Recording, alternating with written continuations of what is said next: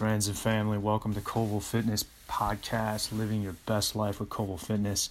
I'm your host, Mike Koval, owner of Koval Fitness. Today we're going to talk about three of the biggest things that I've done, or three of the most impactful things I've implemented to help myself become a better leader, and hopefully it can resonate with you in some sort of capacity in your own life. And this doesn't necessarily mean that you have to be a leader of a team or you have to apply it to business.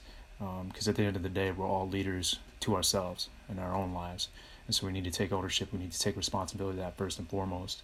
But this definitely can be applied to different aspects of your life, whether it's just you and your development, whether you have a family and you have kids. This can be very effective stuff.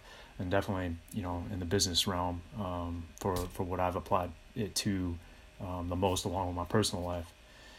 And so the first thing that we're going to talk about is management style. Needs to be very diverse.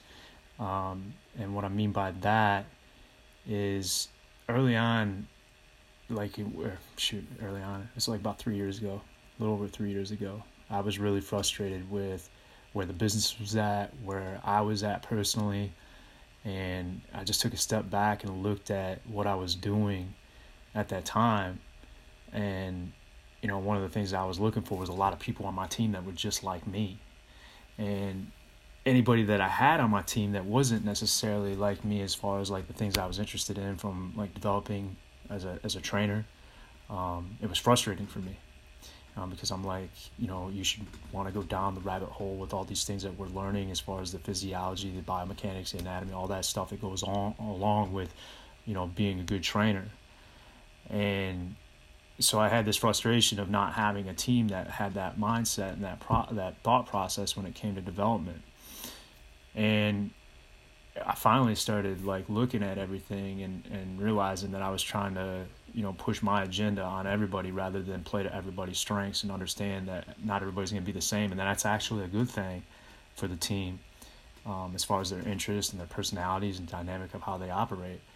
And so one of the things that we did is we ended up doing disc profile. And I'm not big on categorizing people and segmenting people and saying this is you and this is Jerry and this is Sherry.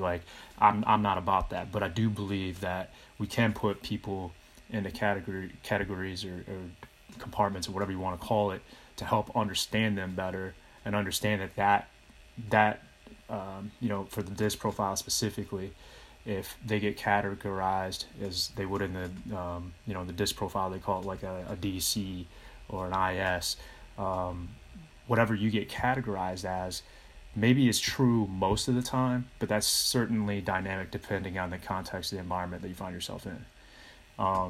So once we did that and I was able to understand everybody better and then take what I learned about everybody and start coaching everyone and relating to everyone differently based on what we saw with that and just based on my interactions with them up until that point in time. Once I started applying that and understanding that I have to adapt and be different for everybody, I can't be the same for everybody because I'm not going to be as effective for not only for myself but for them and ultimately the business and the clients. And that's once I was able to diversify that management style, that's when it really started to make an impact on the business, and I was a lot happier, and everybody else was a lot happier as a result too. So that's number one. Number two, don't always assume that everybody understands how you want things done. Communicate very clearly on how you want things done. In fact, and this isn't to insult anybody's intelligence, the way that I'm going to put this, it's more so just to make things extremely clear, and so that there's not much room for error, is explain it as you would to a kindergartner. And so for example, just spitballing it right off the top of my head, let's think about you're going to teach somebody how to cross the street. We could do it really simple, and we could say, just look at the opposite street corner, wait for the white little guy to pop up on the screen, look left, look right. If it's clear, walk across the street. Or we could make that a little bit more elaborate and complicated than it needs to be. So you're going to sit there and you're going to look at all those numbers, and as it counts down, the hand's going to be flashing, and you got to wait for the numbers to show up. And then once the numbers show up, it's going to start counting down. You should start looking left and right already. Blah, blah, blah, blah, blah, blah, blah. There's just no reason for it. Just make it simple, make it easy to understand so that it gets executed. Whatever it is that you want done gets executed effectively and efficiently.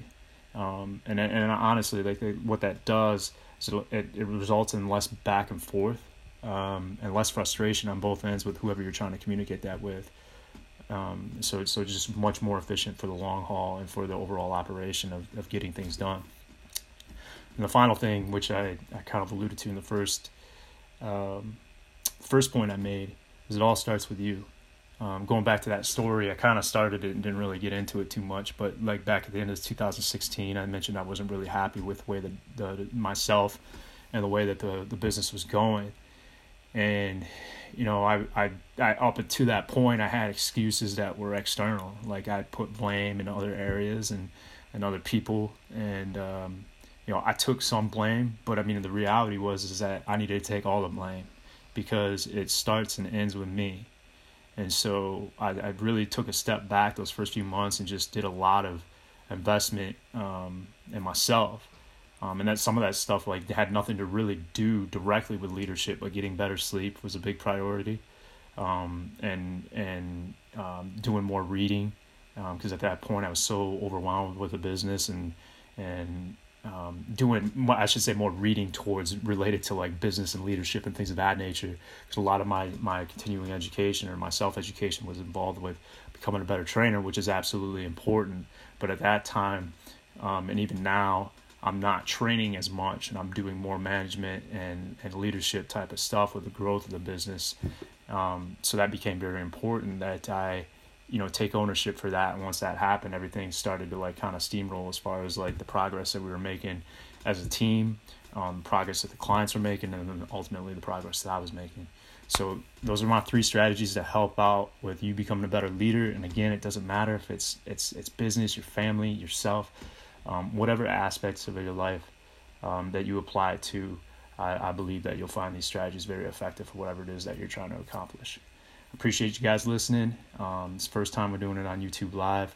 Not going to be the last time. I'll catch you soon.